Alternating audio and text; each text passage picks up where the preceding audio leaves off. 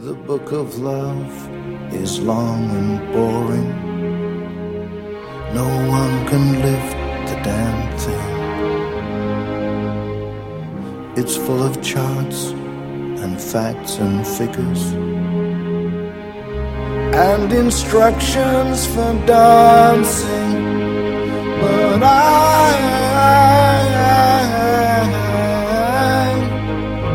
I love it when you read to me and you. All right, folks, we're into the final stretch of the show. Thanks for tuning in. We're here every Saturday on Joy 1250 here in Southern Ontario between 1 and 5 Eastern, that is. And if you're not catching us in Toronto, then you need to know that we are Eastern. You can listen to us on our website, streaming live right now, drewmarshall.ca. Ian and Larissa Murphy, recently featured on Oprah's new series, Belief. So, what if that thing you really feared happened? Would the joy you hold explode? Would it pop? Or would you experience love and joy deeper than you can imagine? They met in college, fell in love, they talked about getting married. He started looking for a ring. They dreamed about life together, a life of beauty and joy, raising babies and laughing with friends and growing old. They did not imagine a car accident. They did not imagine his brain injury. They did not dream about the need for constant care in a wheelchair and fear that food might choke him. And they could not have imagined how persistent love would be. Theirs and God's. Ian and Larissa Murphy tell their story of love in their book, 828. Except it's not just their love story. Really, it's yours as well. The website you may want to go to gain a picture of love that will challenge all you think and all that you know about what is true and what persists is ianandlarissa.com. ianandlarissa.com. And I think Larissa is on the phone with us right now. I hope she's on the phone with us right now. Otherwise, this is going to be a really awkward moment of silence. Hello, Larissa. Hi, Drew. How are you? I'm quite well. Do we have both of you on the phone, or is it just you, Larissa? That's Ian's here, too. So nice to have you guys. I've watched some of the videos of your interviews. I mean, you're kind of a big deal. You know, people know you now. That's kind of weird. Ian doesn't think he's a big deal. No, but he knows Lovey is. What do you guys have so many pet names for each other, right? I just love that people that we don't know what they are. Yeah, that's weird. No, Ian always calls me wifey. Wifey. What about, did you go over nicknames? Like, did you say, hey, what about Pookie or Cupcake or Cumberbuns or Muffin Top? Oh, Muffin Top. That's really romantic. Ian, when we were dating, Ian was adamant that my nickname for him not be something wussy. So, do you remember what your nickname was supposed to be for me? Do you remember? Hammer? No. We always joked that it was like Bruce or Wayne, and I didn't realize, because I never watched Batman, that Ian was just playing a trick on me by Bruce Wayne. He's acting like it was two different names. You guys, I don't want to get too mushy right off the bat here, but I'm telling you,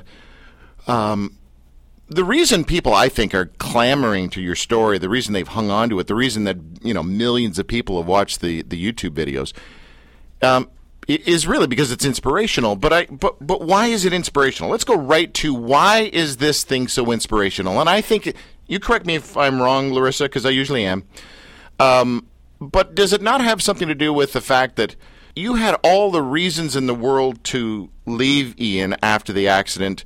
I'm sure people sat you down and said, just because, you were dating and everything, you're not engaged, so don't feel bad and I want to set you free. And I'm sure his family said that. I hope people gave you some solid advice like that. But you stayed.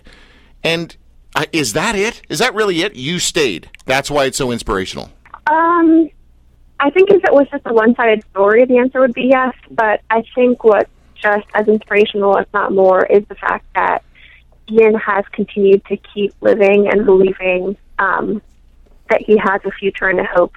And I think that's often the most overlooked part of our story is that, what it requires for Ian to get out of bed every morning and keep working hard. And he had courage. It took a ton of courage to enter into marriage on his part, trying to be a husband when you're very limited physically, like, that takes so much courage. And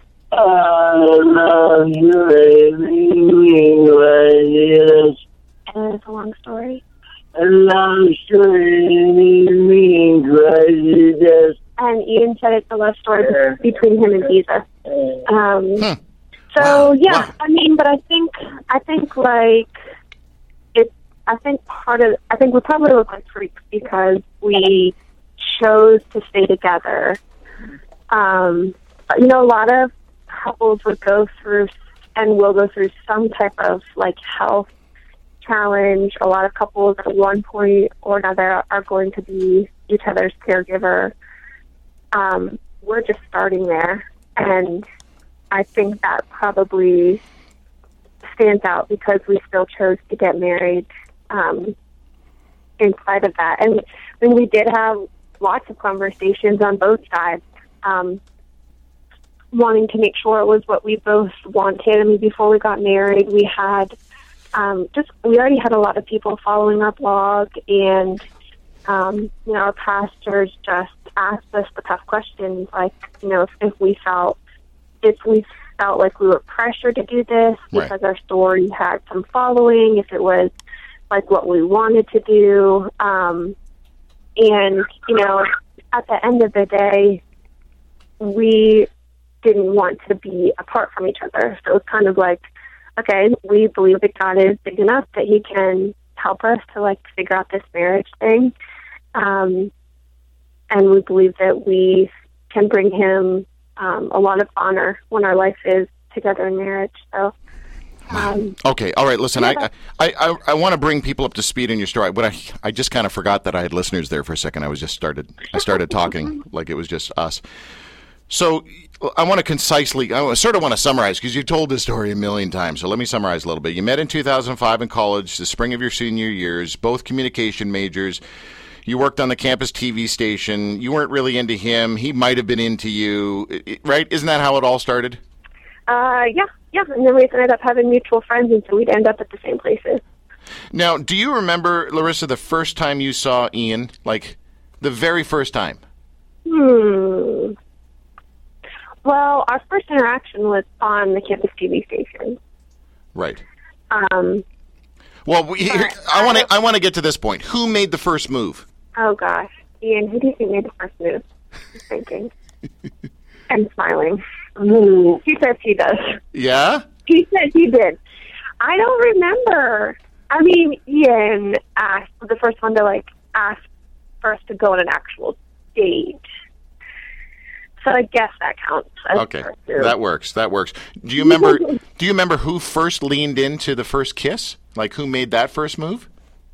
Ian, I think you did that too. Ian, you sly dog, you. Man. Yeah.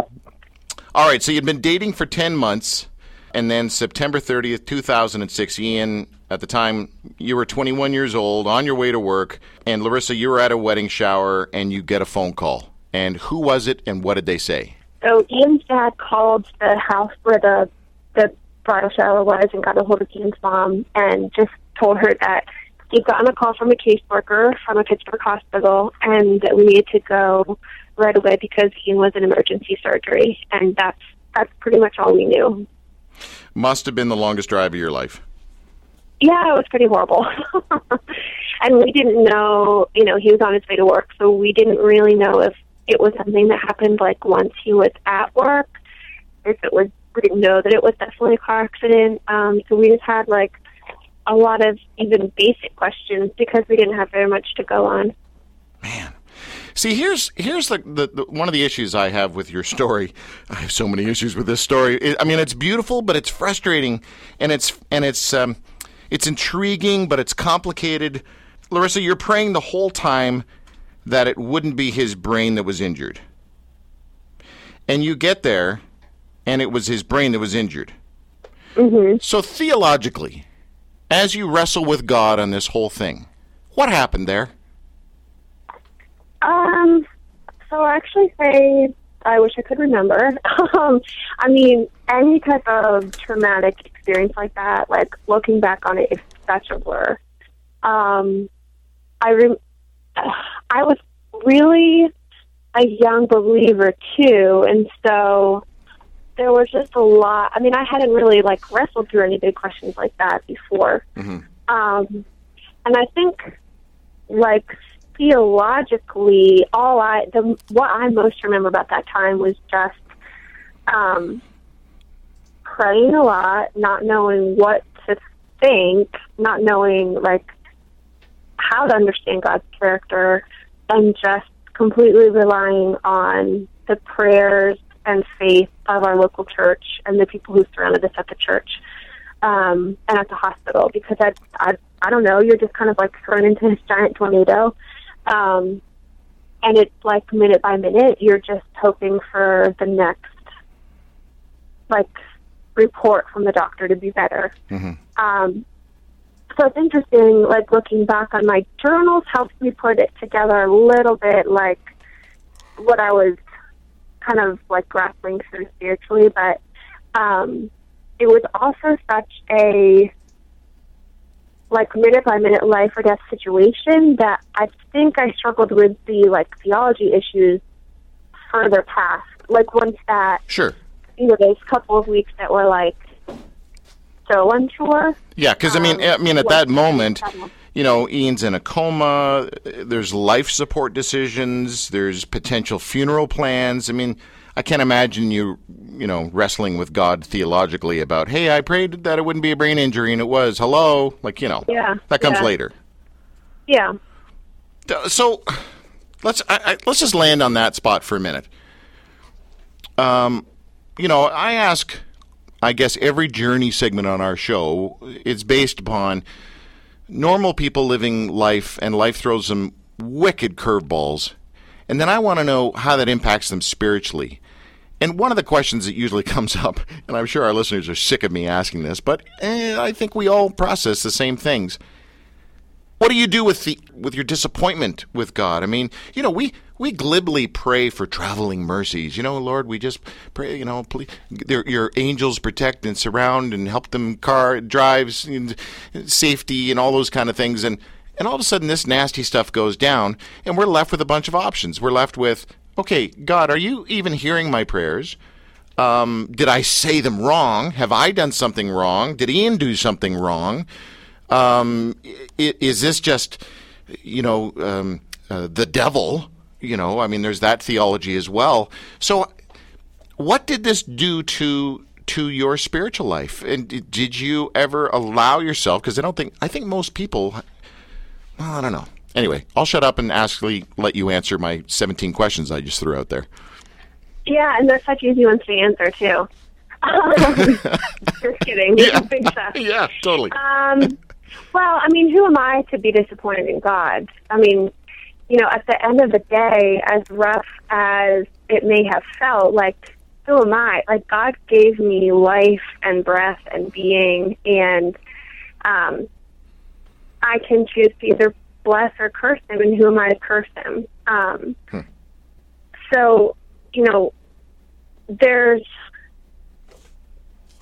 we know that sadness and sorrow and grief are expected, because really sad things happen here, and it just makes me look forward to heaven that much more. And just holding on to that belief that Jesus died for me, and so I'm going to be in heaven. And so much of that part of our spiritual journey has been really impacted by the death of Ian's dad. And while we miss him so much, we know that he lived to meet Jesus, and so even the day he died, we were all together, and it was the only thing that felt right was to worship, because that's where he wanted to be. And while he didn't necessarily want to be there yet, he wanted to watch his grandbabies grow up. He loved Jesus and held fast to Jesus' love for him. And so having someone who was so integral in Ian's story and was Ian's biggest advocate, seeing him go ahead of us, remember sharing at a funeral, just there was so much comfort knowing, okay, one of us sees the full picture now. And no matter, like, what questions we have here, I might have questions about this until the day I die. I might, like, wrestle with theology until the day I die because I'm, like, near human and my mind, like, I literally can't fully comprehend God yet. No, because we're all stuck on this side of heaven. Yeah, and I might, Ian and I might go to the grave with those questions, but we know they're all going to be answered. And so I think that, like, Ian, especially, one of the biggest examples and evidences for me that God is real is as soon as Ian started talking, which was about 2.5 years after the accident, it was so clear that the Holy Spirit had held him and his heart was still so tender for the Lord and still is now. And Ian is constantly washing me with God's word. And I mean, what more evidence could I need? Someone who was basically asleep for 2 years kind of does away with any type of belief in us earning our salvation because there was literally nothing Ian could do, yet God was still with him. So I think God has certainly, we're so human, and I wrestle with stuff all the time and just ask Ian to pray for me all the time that, like, I would believe the Bible and what the Bible says about God's character when I don't necessarily feel like maybe that day I'm living in it. And I think that's so much of what faith is, believing in the unseen. And our book title, in reference to Romans 8:28, like, we just have to have faith to keep believing that God has incredible purposes in this. And even just the ways that our story has been shared and people have seen Jesus. I don't know if that would happen if Ian had total health. I don't know if, surely we wouldn't have been on Oprah's program where millions of people heard us speak about Jesus. Right, but hold on. Larissa, that's another point for me where I shake my head at it and say, well, but, I know you guys are Christians, and I know that you love Jesus, and I know that you would like the world to know about Jesus. I get all that. But surely you're not saying to me, I would rather have Ian in the way he was before and not have this platform for Jesus. I mean, you know what I mean? This is hard. This is a hard question for me to ask because I don't want to paint you in a corner here, but okay, let me personalize it. I'll use I statements. I would much rather not have my kid be in a car accident and in some horrible, disfigured thing or whatever, rather than oh, my kid was in a car accident and we all love Jesus and now we're on Oprah and I can tell everyone about Jesus. No thanks. I'd rather my kid not be in a car accident. I think I just absolutely tortured that question. But who would choose? Who would say at the end of the day, I'm so glad this happened? I don't think God requires that of us. I don't think God requires us to be, like, thankful that Ian almost died. But I'm grateful that even though that happened for reasons like I will ever know all the reasons, I get all these evidences of it's not like Ian had this accident and now we have nothing left to live for. Ian had this accident and now God is creating this beautiful story even for ourselves of, like, how we get to live in a totally different understanding of God's love and the hope of heaven. And yeah, at the end of the day, I can't imagine any parent saying, yes, I'm glad my son was just crushed under an SUV. Exactly. Like, I don't think God requires that of us. Okay. All right. Oh, this whole thing, again, I have this weird complexity of reactions to your story. So thank you for being patient with me as I interview you guys about this.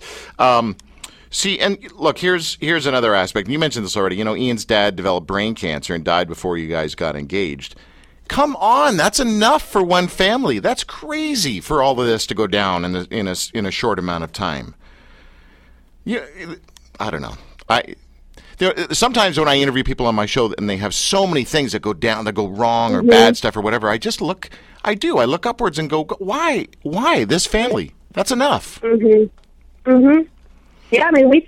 I think that it was, with Steve's cancer, it was kind of like, Mary and I were just kind of like, well, it's actually not surprising because, like, when you live through something, okay, so we're literally all going to die. I've heard that. We just don't know when. Yeah. Yeah, and I'm sure you already knew that, but thought I'd remind us. We just don't know when or how. And so, Ian was so close to death. And, when Steve had cancer, it was just, Mary and I were just kind of like, you know what? Like, not in this hopeless way. It was just kind of like, this stuff does happen. And yes, this feels like insane that, like, something else great. I think we probably, at some point, we felt like we had a wild card from, like, ever experiencing pain again. Yeah. And, we miss him like crazy and wish he was still here and don't totally understand why then and that way and, all the things that he's missing now that we wish he were here for. But we know he's, like, far better off where he is than here, and we just can't wait to get there with him. So, it's hard. I think in, like, a radio interview, you're not going to get necessarily exposed to, like, the depths of people's pain, and you're not going to get exposed to that unless it's you experiencing it yourself. Yeah. And so... And I don't want that. And that's, I once said, I got to think whether I should share this or not. Hold on. Okay. That's never stopped me before. Stephen Curtis Chapman and his wife were on the show, and I was talking to them about target theology. And Christians say stuff like this. The more you do for the Lord, the bigger the target is in the back of your head, and that means Satan really wants to take you out. And so in their story, where one of their kids accidentally drove over another one of their kids in their driveway, I asked them about that target theology. And basically what I'm saying is, if that's true, why would I'm sorry, but I'm not going to volunteer for any great Jesus assignment if it means my kids get run over, or that I have a bigger testimony, or Satan is going to be more after me because I'm doing more good for God. I just don't get that stuff. I feel better now. How about you? It's huge stuff. I think you could be a very well-studied theologian and still have time for, like, we just don't understand everything about God and the spiritual realm and, Satan's role and all that crazy stuff. But we certainly have stories in the Bible of the cost of following Jesus. That's true. That is true. That's one thing I think in our society the cost of commitment, the cost of the cost of commitment, I guess. We're living in a very non-committal society. So, okay, hold on. I got to lighten up. It's getting too heavy here. Folks, we're on the phone with Ian and Larissa, although their story is not exactly a light story. 828 is the name of the book. Ian, that was your dad's birthday, is that right? Okay, all right. It was also the wedding day, and it's also the verse that you guys hunker down into. And for those people who don't know that verse, and we now know that in all things God works for the good of those who love him and who have been called according to his purpose. 4 years after the accident, you get married on this day, 828. I got to make a little commentary on the wedding. Okay, you ready? Here we go. Okay. Love the boots, love the flowers, love the simple country setting. Love it, love it, love it. I'm so glad. I just sounded like you know all those movies where they have the gay wedding planner guy. That's what I just sounded like there. Man. Anyway, no, that was just beautiful stuff. And Ian, I want to talk to you for a second here because I think when people see you on video, Ian, and they see the way you talk or they hear you as you've spoken on this show, I'm sure people wonder if you're really in there. Are you the same person, and are you really in there? And the moment that I realized that you were actually really in there, Ian, was when I watched the wedding video, And when the preacher said, Ian, you may now kiss the bride, dude, you completely understood that, man. You popped up out of your chair and went in for the lip lock with your woman. I'm telling you, it was a good thing. Yes. Yes, you my husband. He said yes is my only response. Yes. Well, and even when we're watching our wedding video now, whenever we hear a pastor saying that, he reaches over and gives me a kiss. So I think it's inherent. It's an inherent response, even when it's on replay. Yeah. Well, it was, I don't know. I was moved. Everybody was moved. You can't watch that video and not have a little heart palpitation. I want to share this story with you, Larissa, and there's a question at the end of it, and this might be really unfair of me to ask you this question in front of Ian. So if you want to say, I don't want to answer that, or I want to pass, you just be straight up with me, okay? Okay. So I have some people I know from years ago. His name is Ed Kia. And Ed Kia played for the St. Louis Blues. He was in the NHL for a long time. Big farm boy. And he got sent down to the minors. And while he was playing for the farm team for the St. Louis Blues, he came around behind the net, was checked into the boards. And I can't remember whether he didn't have a helmet or it came off or whatever it was, but his head hit the boards, the glass, and then came down and hit the ice. And he sustained a major brain injury, and he was in a coma for months. And when he finally came out of it, his wife had to teach him how to walk, how to talk, how to eat, how to go to the bathroom, everything. And it was a really interesting story. And as I got to know Ed Kia over the years, because he and I worked at this camp for kids, he would come into the kitchen and pour a giant mixing bowl, fill it with cereal. And he just spent about an hour and a half eating this bowl of cereal, real slow with a big spoon. And he's a real simple, kind guy. And his faith was beautiful because he was a child in many ways. And I spoke to his wife one time and I said, I was kind of gushing over how I admire their perseverance and how neat his faith was and this childlike thing. And she pulled me aside and basically said how much of a pain in the butt it was being married to Ed because he is a kid. And to stop, she challenged me to kind of smarten up and stop glorifying this whole thing. It was exhausting for her, and she broke down and cried. Exhausting.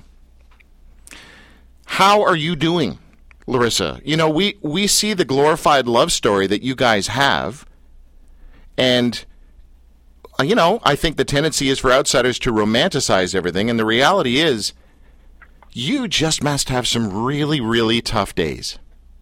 I don't even know how to ask that question, and I feel kind of bad, Ian, dude. I'm asking your wife, does she get tired of you? I'm asking that question in your presence, and it's a jerk move, I think. So what do you think? Okay, so, give me a spouse who's never gotten sick of their spouse. Okay, good point.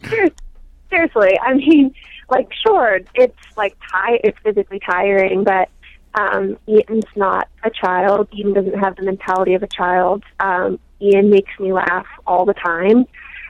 We have a great support system. We have a full-time caregiver when I'm at work, and his family is always nearby to help us, and it's not... I don't know what I'll feel like, when we're 70. I think we'll both be totally worn out.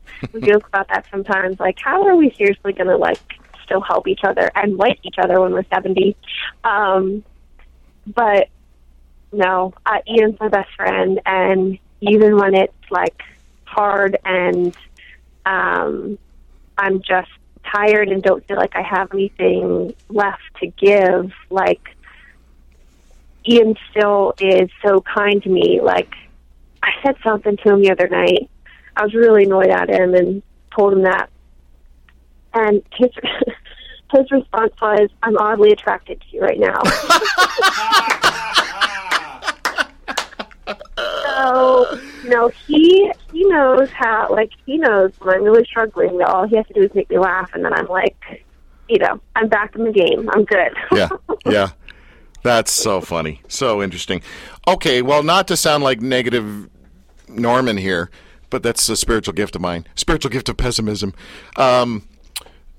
Larissa, you didn't this is not what you imagined future to be like when you were a little girl. So obviously it's a huge curveball, and I in those times where you're sort of in your own quiet self, and you're questioning and wondering or frustrated or doubting or whatever.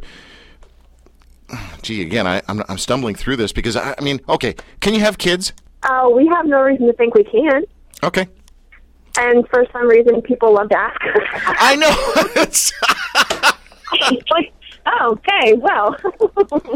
No, but it play. I'm not just talking. I'm not just sort of saying, can you have sex? What I'm trying to figure out here is, most young girls dream of. Not all, but most young girls that I've talked to, they grow up and they dream of being a mom, and yeah, I mean, if that can't happen, that's another curveball for you, right? So anyway, I just You feel better. Yeah, I feel better now that Oh, you guys are fun. Okay, what do people say? Because you're pretty heavily involved in the church scene, in the Jesus scene, in the Christian scene, and the word healing is part of that theology. And I'm sure the elders have been involved. I'm sure there's been an anointing of oil, and I'm sure people have prayed for Ian's healing. How does that sit with you? Healing.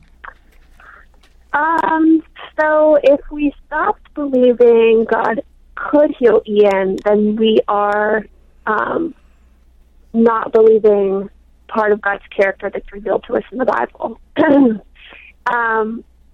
But we also know God doesn't always heal everyone here. And so that's just a constant, I think it goes in waves. So I think right now we're in a season of it feels too vulnerable to keep praying for that specifically. But, in a very God way, our small group, some of the women have just been expressed, not knowing that's where, I've been, have just expressed how much of a burden they've had on their heart to keep praying for healing. And so I think that's just the beauty of the local church. That's how we lift each other's burdens and we carry one another through it. And I know that, we are products of the church all over the world praying for us on our behalf and petitioning on our behalf when we, don't have the courage to do it ourselves. It's really, it's got to be so humbling, eh? To have that many people praying for you. That's crazy. Yeah, it's very crazy. And we don't even know how many people are. And, we always think, why did, I can't believe people haven't gotten sick of our story or, sick of praying for us. Because, you'll, come across the story and say, oh, I'm praying for you, and then you don't ever actually do it. Yeah, no, exactly. Maybe you do it once. I'm the same way. I totally get it. All right, listen, I'm looking at the clock. We're near the end of our show, and I've got to ask you one last question. Who do you have picked out to play the two lead roles in the movie? Okay, Ian, who will play you in our movie? Tom Cruise. So easy, hands down, Tom Cruise. Tom Cruise, nice. Okay, all right. I'm not kidding. Looking at old pictures of Ian, when Ian has long hair... I saw it. No, I've seen it. I know what you're talking about. Yeah, it's literally like watching Tom Cruise in The Last Samurai. I can't even watch that movie without laughing. It is. You're so right. It's just so absurd. I have no idea who would play me. I don't think I look like anyone. Well, I could see a little Sandra Bullock in there, maybe. Hey, what do you think? Maybe Betty White. Betty White! Nice call. Good job. Mm-hmm. Well, listen. Thank you. Thank you for allowing your story to be out there. Thank you. The vulnerability is ridiculous. So thank you. You've got everybody up in your business and all these media outlets, myself included, knocking on your door. And I know there's stuff that comes with that. So I guess what I'm trying to say is thank you. I think I said that already, but thank you. You're welcome. Thanks for having us. IanandLarissa.com is the website. Ian, dude, take care of that woman, man. You married up. All I can say is yeah. Yep. Amen, brother. The book, of course, is called 828, and go to the website, support them, pray for them, follow them, buy the book. This is encouragement. This is inspiration right here. Again, Larissa, thank you. Thank you for having us. Bye, guys. Bye. Well, wow. You should watch their videos. Watch their videos. It is beautiful. It is inspirational. And I thought that we should just go out with one of the mushiest songs that I've heard in a long time. This is Leonard Cohen's son, Adam, with a song called What Other Guy. And we'll be back next week at 1 o'clock. Thanks for tuning in. What other guy knows you like that? And I can name the first guy you ever kissed. I can name the perfume on your wrist. What other guy knows you like that? Oh,